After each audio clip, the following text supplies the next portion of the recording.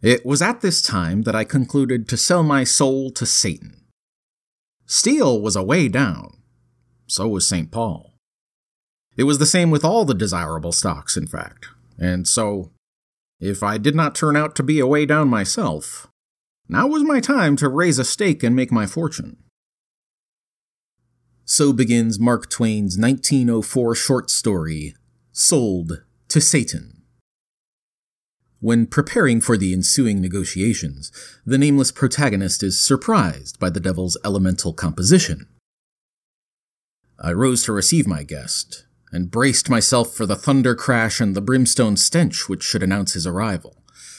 But he was not a fire coal, he was not red, no. On the contrary, he was a softly glowing, richly smoldering torch, column, statue of pallid light, faintly tinted with a spiritual green.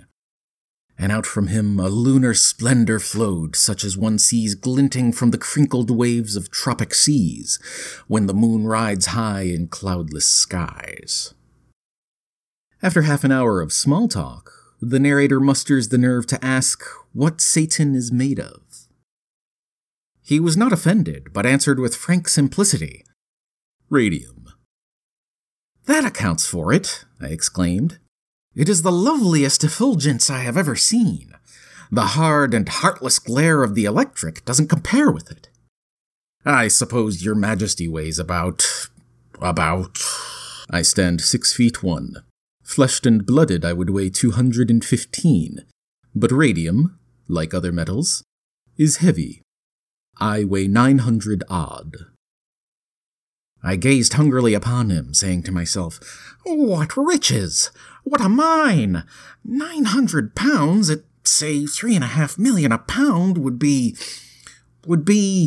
Then a treacherous thought burst into my mind. He laughed, a good hearty laugh, and said,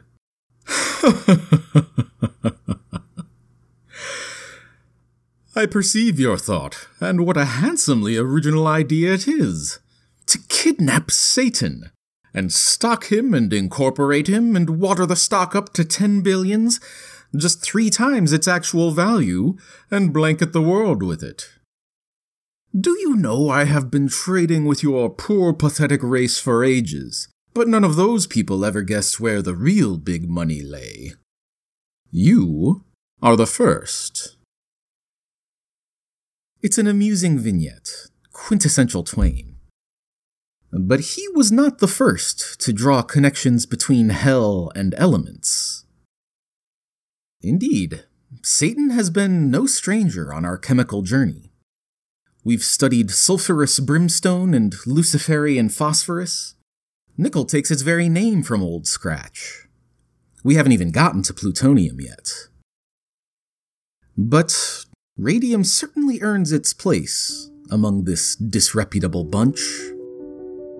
Even aside from this literary connection, radium is responsible for a truly inordinate amount of torment.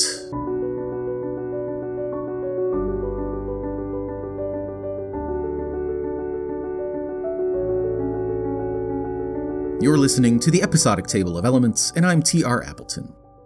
Each episode, we take a look at the fascinating true stories behind one element on the periodic table. Today, we're jawing on about radium.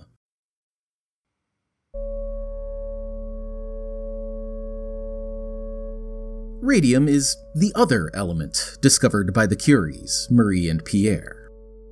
They found it the same year they discovered polonium, and much the same way, by playing around with the uranium ore called pitchblende. They named this one radium, from ray, since it's so very radioactive. 3 million times more radioactive than uranium, providing a Neapolitan blend of alpha, beta, and gamma radiation. You may remember that working so closely with such potent materials ultimately led to the deaths of not only Marie Curie, but also her daughter Irène and her husband Frédéric Joliot-Curie.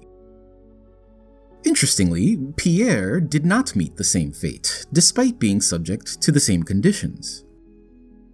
He probably would have, eventually, but he was run over by a horse-drawn cart while crossing the streets in the rain. That happened in 1906, when Marie was only 38 years old. And, as dedicated as she was to Pierre, she did move on. After all, she was certainly not dead. By 1911, she began living life to the fullest with Paul Langevin, a younger man, rather handsome in a turn-of-the-century sort of way, the kind of guy who would climb the Eiffel Tower just to take some atmospheric readings. But the two tried to keep their romance out of the public eye. Langevin was one of Pierre Curie's former students, but that wasn't the scandalous part. Paul Langevin, you see, was a married man. His wife had recently given birth to their fourth child. This wasn't Paul's first extramarital affair, but Madame Langevin was determined to make it his last. When she learned that the two had a little love nest near the Sorbonne, she became enraged. Enraged enough to, allegedly, hire a thief to break into the apartment and recover a bundle of correspondence between the two laboratory lovers. Rather racy correspondence at that. For instance, Paul wrote, "I am trembling with impatience at the thought of seeing you return at last, and of telling you how much I missed you. I kiss you tenderly, awaiting tomorrow." And so on and so forth. With these letters in hand, Jeanne Langevin told them to end the affair, or she would spill it all to the newspapers. Either the couple failed to hide their continued indiscretions, or Jeanne decided to do it anyway, because soon it was plastered on every front page in town. One paper described it as, quote, "the greatest sensation in Paris since the theft of the Mona Lisa." Brief aside, did you know the Mona Lisa was stolen? It had happened only a few months earlier in 1911. One of the Louvre's employees just grabbed it off the wall, hid it under his coat, and sauntered out the door. An impressive feat because the Mona Lisa is by no means a small painting. The funny thing is, while the Mona Lisa is possibly the most famous work of art in the world today, almost no one cared about it or even knew about it until it was stolen. Anyway, back to the chemical couple. Predictably, Curie was painted as a home-wrecking harlot, and Paul the hapless fool who had fallen into her trap. And the timing could not have been worse. The story broke right before Curie was due to appear before the King of Sweden to accept her history-making second Nobel Prize. There was much wringing of hands among the Nobel Committee. One member said, "We must do everything that we can to avoid a scandal and try, in my opinion, to prevent Madame Curie from coming. I don't know who could have her at their table." A fellow Nobel laureate wrote to Curie, "I beg you to stay in France. No one can calculate what might happen here. I hope, therefore, that you will telegraph that you do not wish to accept the prize." She did receive one note of support. It read, "I am convinced that you should continue to hold this riffraff in contempt. If the rabble continues to be occupied with you, simply stop reading that drivel. Leave it to the vipers it was fabricated for." That letter was written by Albert Einstein. Additional context makes him out to be less of an ally, unfortunately. In a letter to someone else, he wrote, "She has sparkling intelligence, but despite her passionate nature, she is not attractive enough to be a danger to anyone."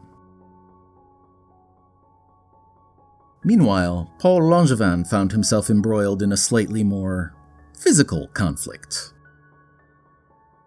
Gustave Thierry was one of the many newspaper editors to cover the affair. He had written, "This man is nothing but a boor and a vile coward." And, well, Langevin simply wasn't going to let that stand. He challenged Thierry to a duel. Pistols at dawn. Apparently this sounded good and chivalrous, since both men showed up, but it did not turn out being the noble scene that they surely imagined.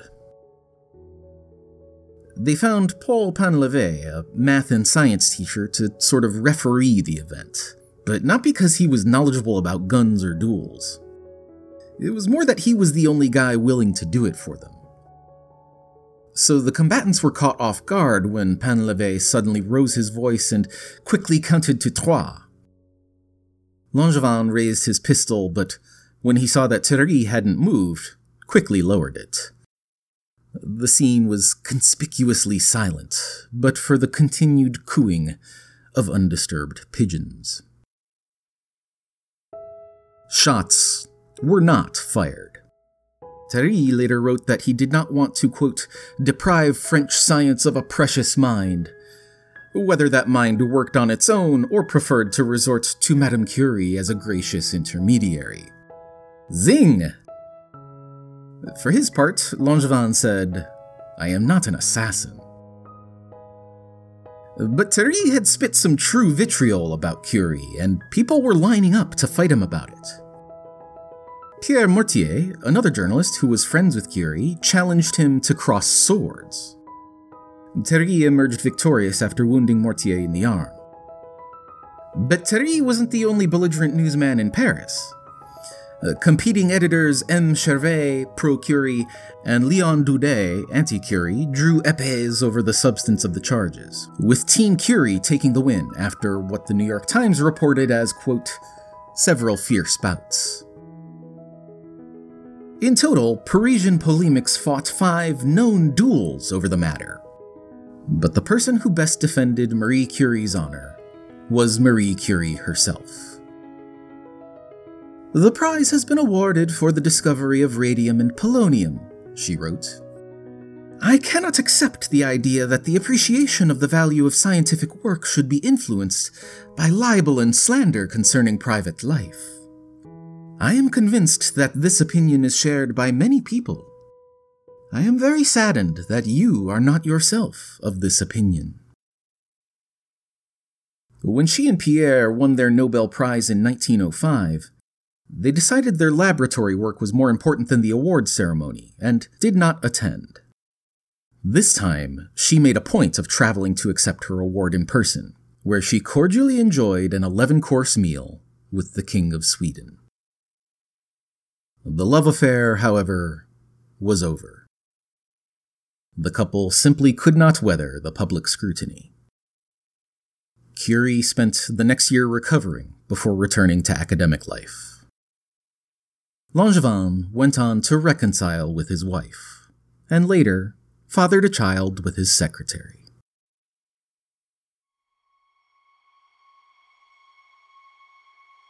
Clearly, radium presents a potentially lethal occupational hazard, as we've seen with 3 out of 4 Curies.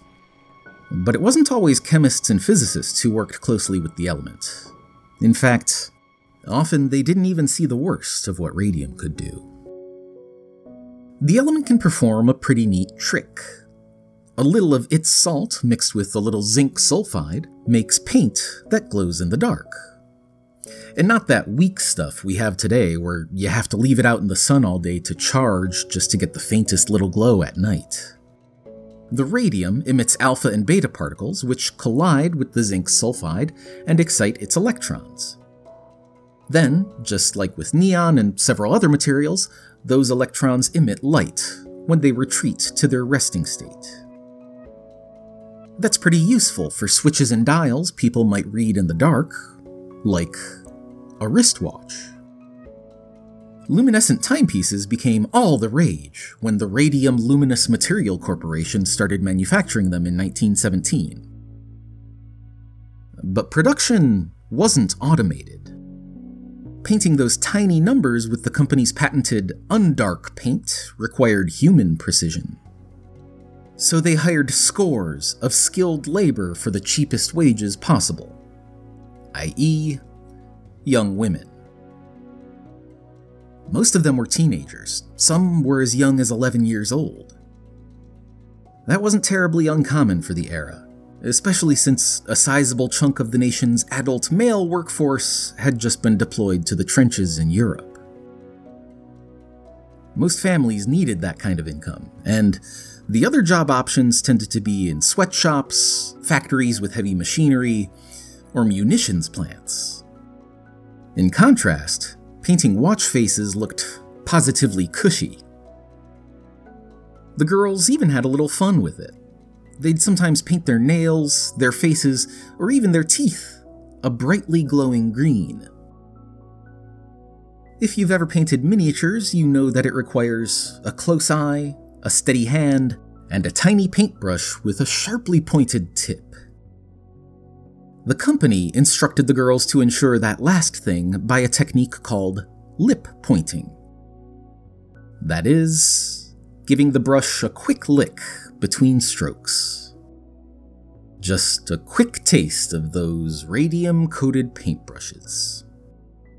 The only side effect, their managers assured them, was that, quote, radium would put rosy cheeks on them.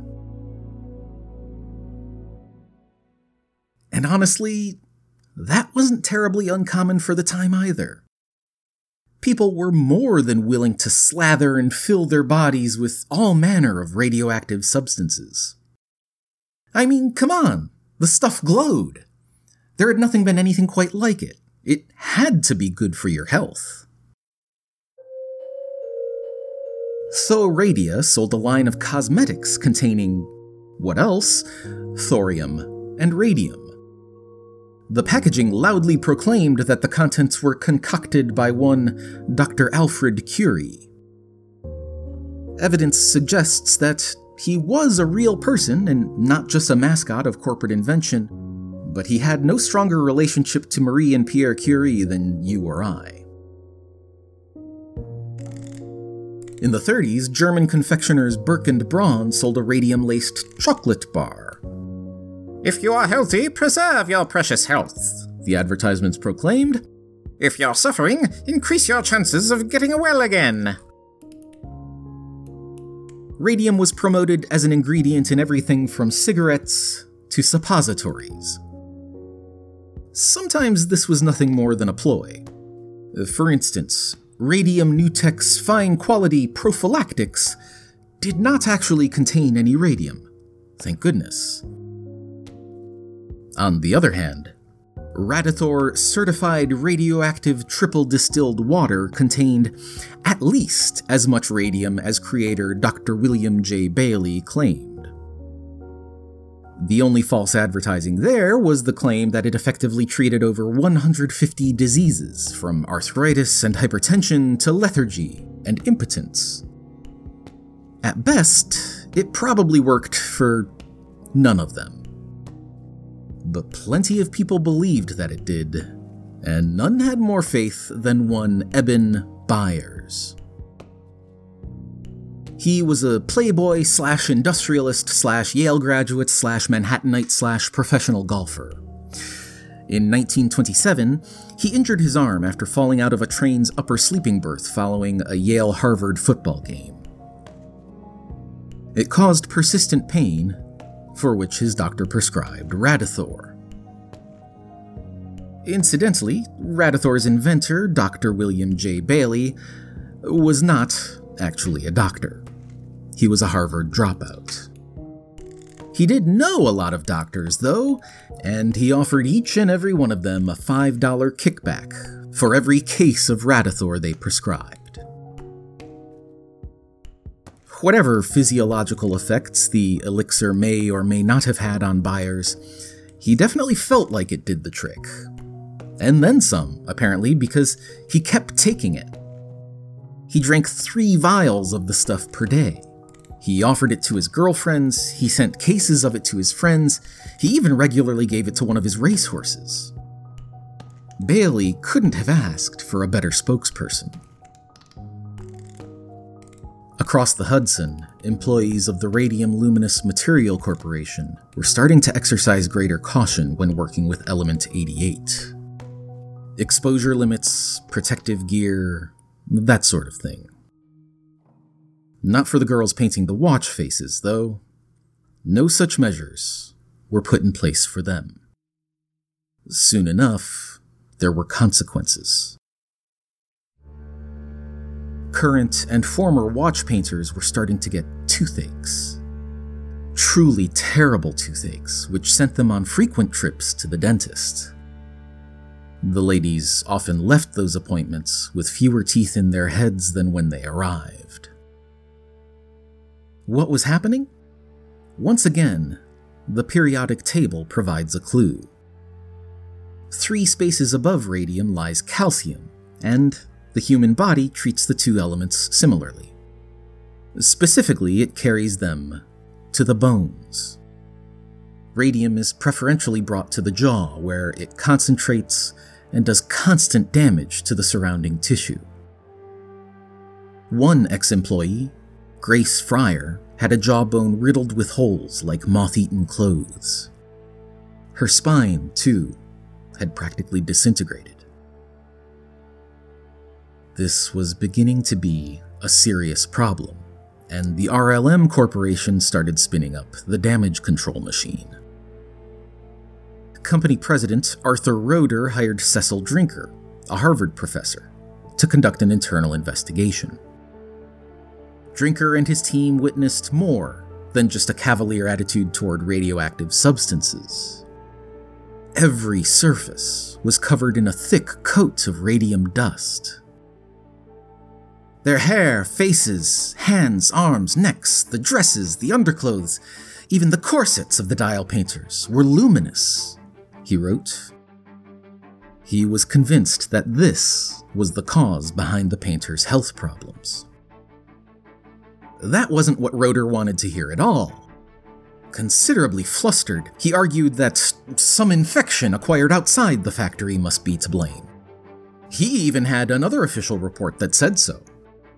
When Drinker asked to see that other report, Roeder refused, and threatened to sue Drinker if he published his findings independently. Interestingly, Roeder did submit Drinker's report to the New Jersey Department of Labor, but this version of the report had only positive things to say about the Radium Luminescent Materials Corporation, claiming that, quote, "Every girl is in perfect condition."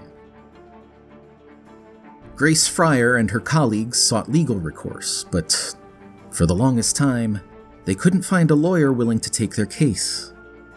The myriad mystery symptoms were commonly attributed to syphilis, when anyone cared to ask at all. The public paid a bit more attention when the rich white guy came down with similar symptoms. Eben Byers only quit his Radithor habit after having drunk more than 1,400 bottles of it over a few years. When his teeth started to fall out, the Federal Trade Commission asked for testimony. Byers was too ill to travel by that point, though, so FTC attorney Robert Heiner Wynn made a house call. It was a horrifying encounter. Wynn later wrote for Time magazine, "A more gruesome experience in a more gorgeous setting would be hard to imagine. Young in years and mentally alert, he could hardly speak. His head was swathed in bandages. He had undergone 2 successive operations in which his whole upper jaw, excepting 2 front teeth, and most of his lower jaw, had been removed. All the remaining bone tissue of his body was slowly disintegrating, and holes were actually forming in his skull." Many of the Radium girls wound up in similarly dire shape, eventually impossible to ignore. After 2 years of searching, Grace Fryer finally found a lawyer willing to take on her ex-employer, now renamed US Radium. The company had finally started providing protective gear to its painters, and advised against licking the paintbrushes, for whatever that's worth. They also met Fryer's lawsuit with an impressive display of obstruction. Their grand strategy was to avoid liability by drawing out the lawsuit as long as possible in the hopes that Fryer and the 4 other plaintiffs would die before it could be resolved.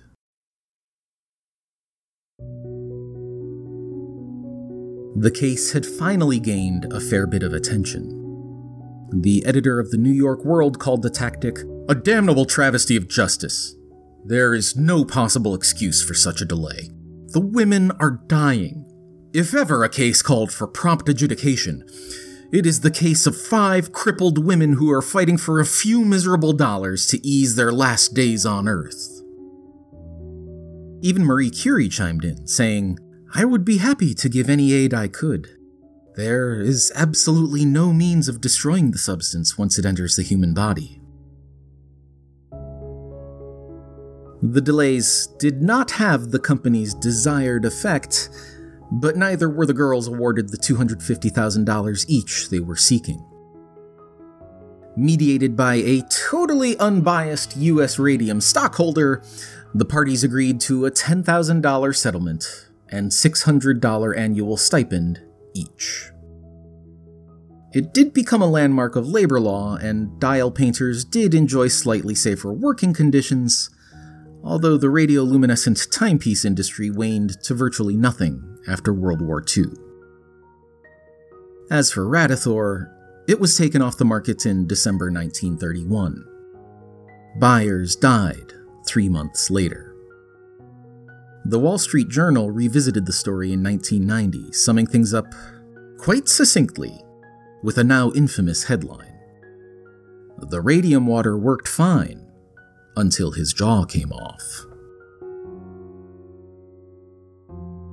Amazingly, even after the demises of glowing watches, radioactive energy drinks, and several dozen innocent young girls, radium didn't disappear completely.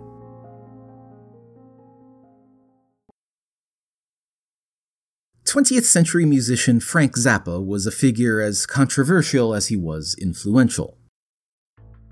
During his life, he produced more than 60 albums that are categorized as everything from experimental jazz to comedy rock. Contemporary detractors called his work, quote, "sexist adolescent drivel," but, according to Rolling Stone, his eccentric genius was undeniable.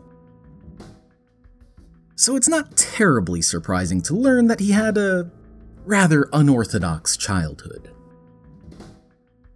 In fact, he and his family were practically a walking chemistry experiment. His father was a meteorologist for the U.S. Army, and often brought home flasks of mercury for Frank to play with. They kept a bag of DDT in the closet, and his father made a little extra cash as a guinea pig for various chemical agents. The Zappas lived down the streets from tanks that stored mustard gas, so everyone had their own gas mask, just in case there was ever an accident. They kept theirs on a coat rack at the end of the hall.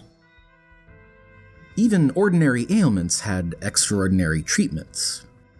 Take sinus infections, for example. Zappa wrote in his autobiography, "The doctor had a long wire thing, maybe a foot or more, and on the end of it was a pellet of radium. He stuffed it up my nose and into my sinus cavities on both sides." This procedure, nasopharyngeal radium irradiation, was actually somewhat common at the time, circa 1950. The doctor would leave the radium pellet in the patient's nose for 8.5 minutes per side, flooding the inside of the head with radiation. Treatment would usually continue for several sessions. And you thought a COVID test was invasive.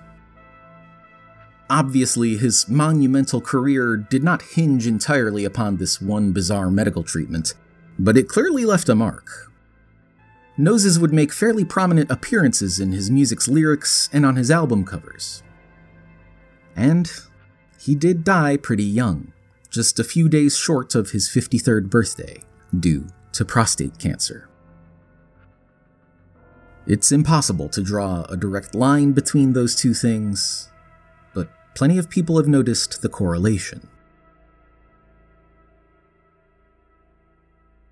Thus, I implore ye element collectors to exercise caution when pursuing element 88.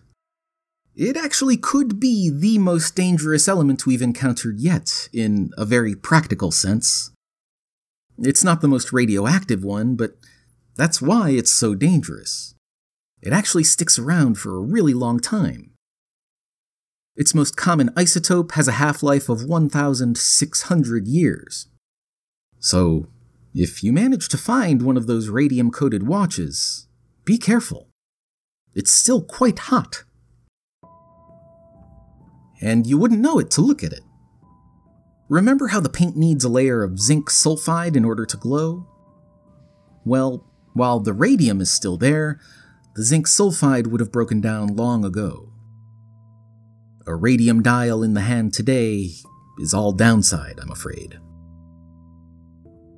Radium was finally eliminated from consumer products in the 1960s, so unless you plan on refining a sizable chunk of pitch blende or digging through the Superfund sites where luminescent paint factories used to stand, you'll need to go antiquing. Perhaps the best and most terrifying of those antiques would be the Radiendocrinator. This was another of not Dr. William J. Bailey's great achievements. Sold in a gold-embossed leatherette case, the credit card-sized device carried the equivalent radiation of 250 bottles of Radithor, and promised similarly vague, yet all-encompassing health benefits. Anyone could wear the device in several different configurations, but the most notorious set of instructions was directed toward the male customer. Wear adapter like any athletic strap, the cloth label in front. This puts the instrument under the scrotum, as it should be. Wear at night. Radiate as directed. Suffice to say, under the scrotum is the last place a person should ever hide a sample of radium. Consider yourself informed. However you acquire radium, and wherever you decide to store it, Group 2 probably provides your only chance to collect physical samples of every element in one full column. Beryllium, magnesium, calcium, strontium, barium, and of course radium. The final entries of every other group are either too hazardous or too fleeting to become a permanent part of your collection. Just remember that great care and discretion are essential if you don't want your collection to outlast you. Thanks for listening to the Episodic Table of Elements. Music is by Kai Engel.